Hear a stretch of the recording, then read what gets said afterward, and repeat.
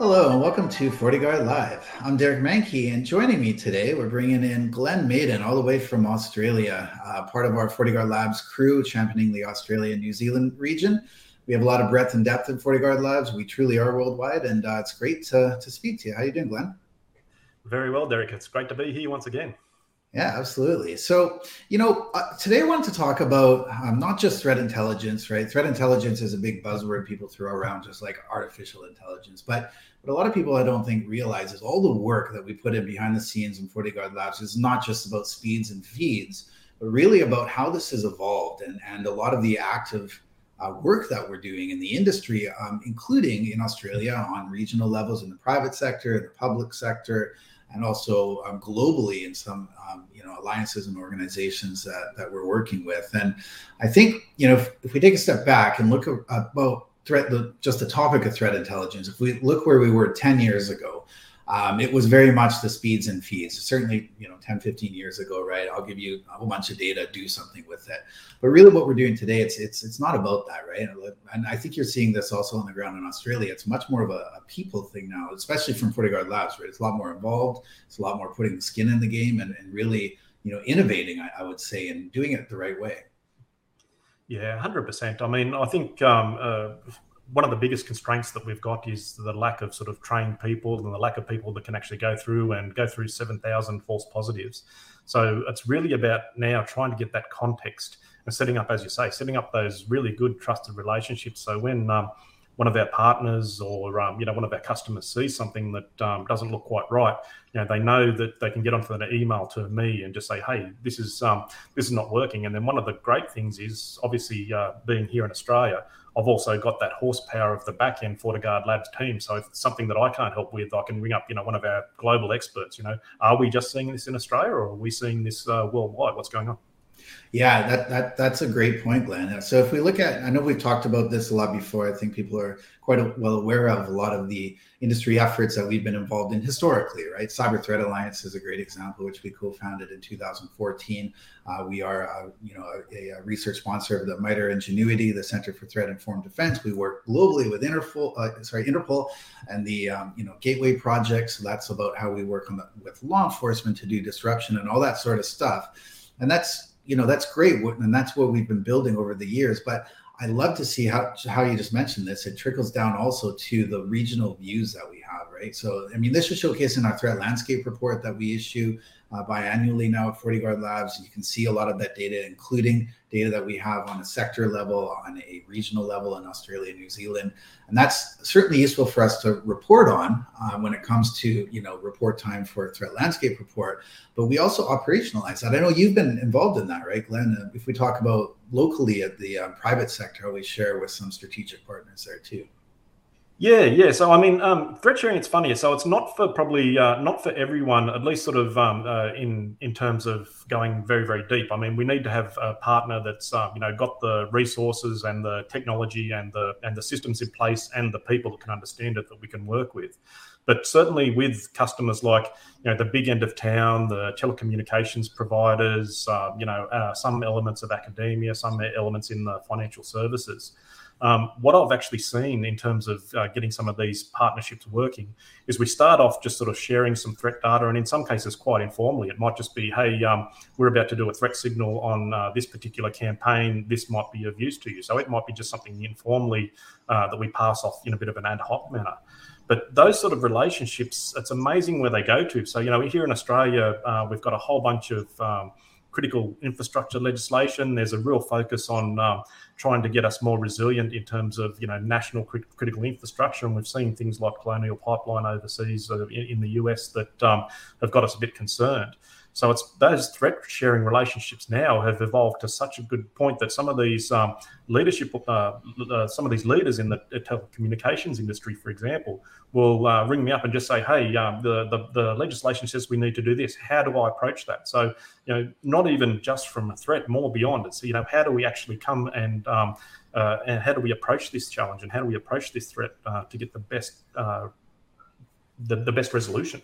Yeah, resolution and action. I think that's a key word we always talk about actionable threat intelligence. And I think in order to be able to close that loop, you need the people. I mean, this is very much a people conversation. I know that with all of our strategic partners in Australia, you know them, you've met them. This is like a personal relationship, right? I mean, that was professional, but you go and meet them personally.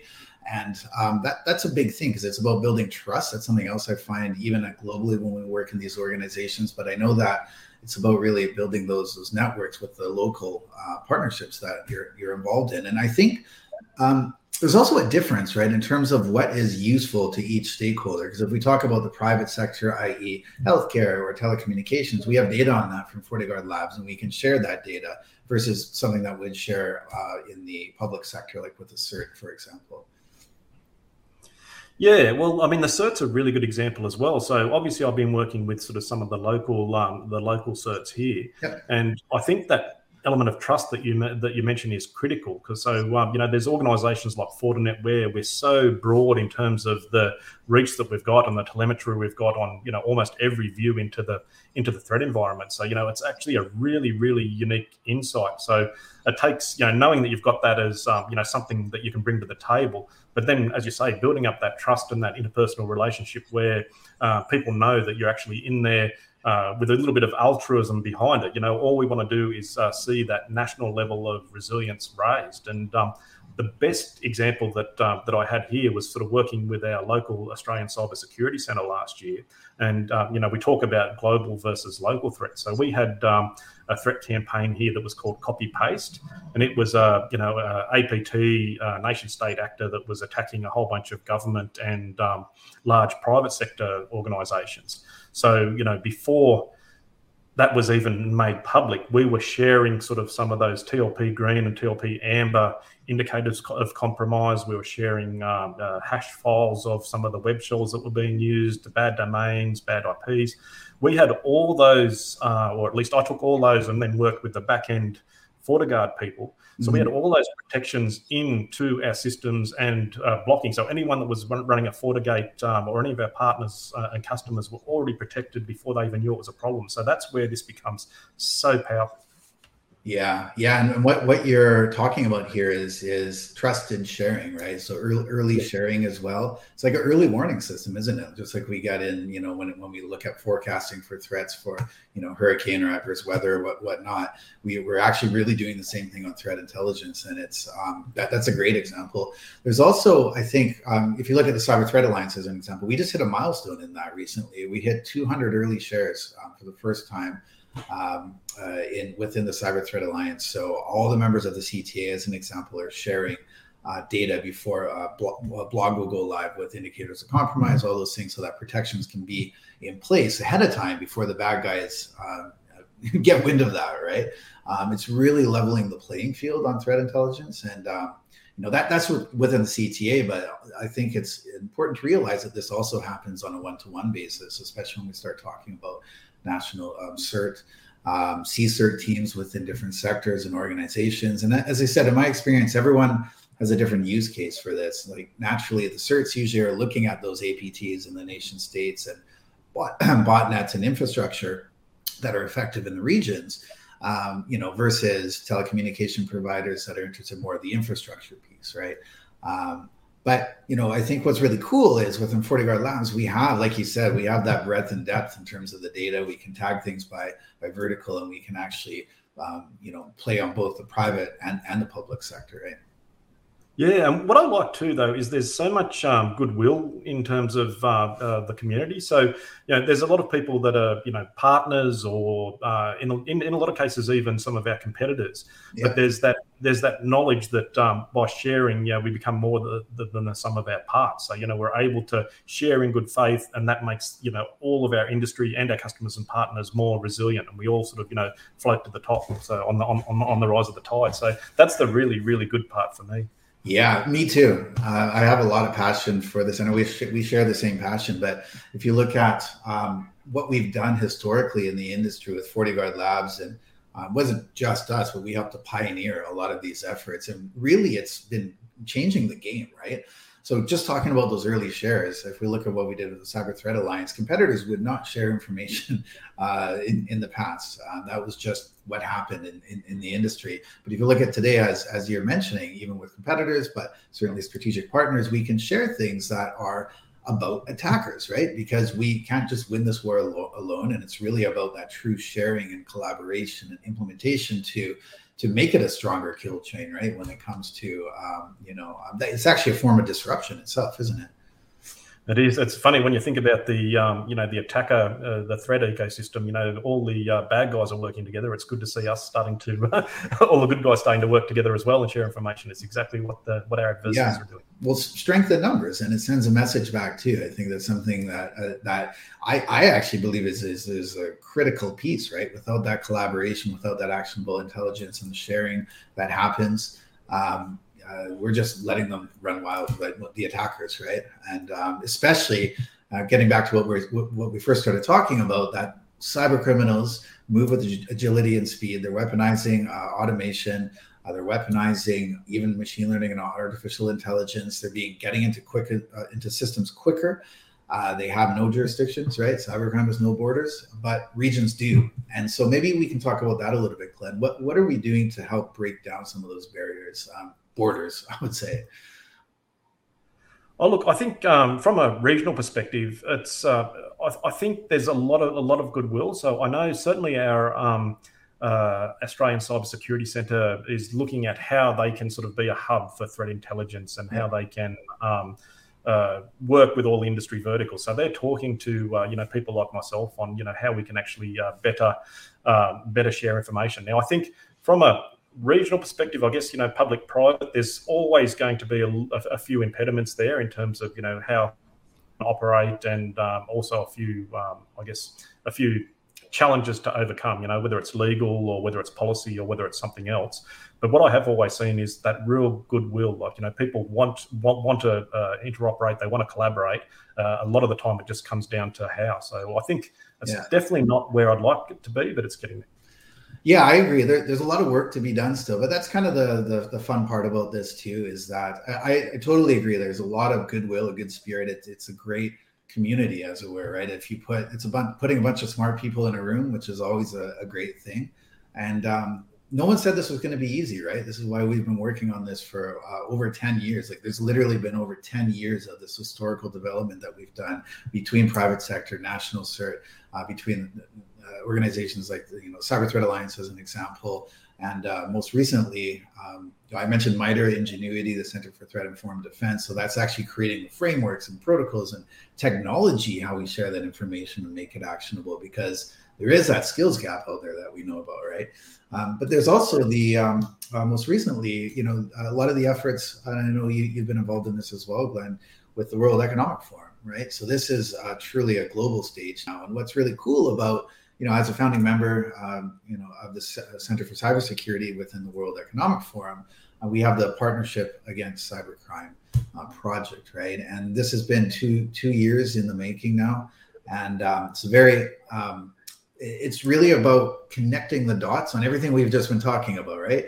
Yes, you have Australia and New Zealand, and you have these, regional private sectors and tech sector. You have the regional public sector and law enforcement and all of that. But then you also have this at a global stage, because there are those borders, and there's a lot of challenges that come having those borders in place. And so therein lies the quest, right, to try to break down those those barriers, to solve those challenges. Even though there's a lot of goodwill, it's not going to be done overnight. And I think the Partnership Against Cybercrime is a really interesting aspect how we're approaching that. Yeah, actually, it's one of the most exciting projects I've been involved in for a long time, actually. So, again, we talked about goodwill before, and we talked about sort of the scarcity of cyber talent. And, it's a bit of a unicorn, a really, really good, experienced cyber threat intelligence analyst. There's not too many of them, but obviously, with yourself and the World Economic Forum and the Cyber Threat Alliance, sort of coming up with some of these really, really powerful initiatives.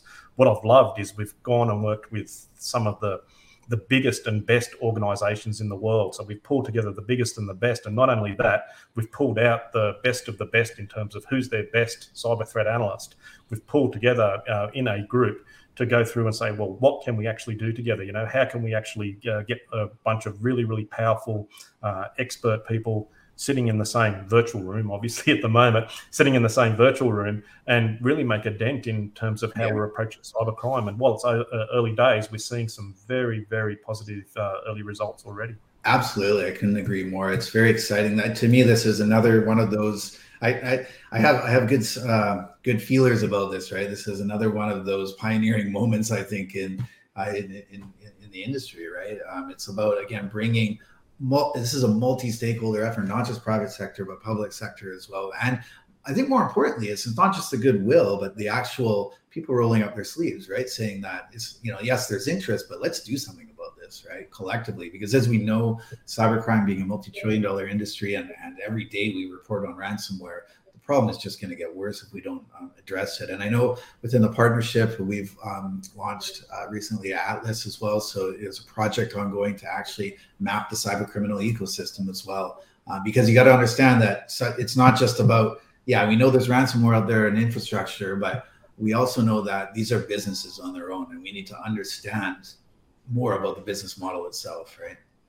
Yeah, and again, it comes back to that partnership element that we discussed before. So there is so much really, really good intelligence out there, even just in open source on the activities and the stakeholders and the tactics, techniques, and procedures of a lot of these organizations, but they're scattered all over the place. So, even just in and of itself, pulling that together and normalizing that information, it's amazing how much intelligence is there if we've got the right people together that are able to interpret it and then normalize it. So, we're sitting on some really, really good opportunities coming into 2022.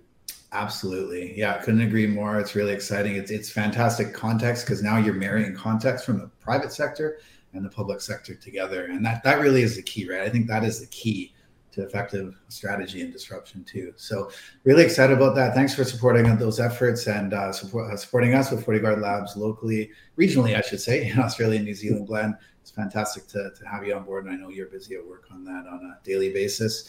It's been a great conversation. You can check out more on all the updates, what we're doing with our latest research and everything that we're doing on the alliances and organizations and threat sharing at blog.fortinet.com. Thanks again for watching. This is Derek Menke with FortiGuard Live.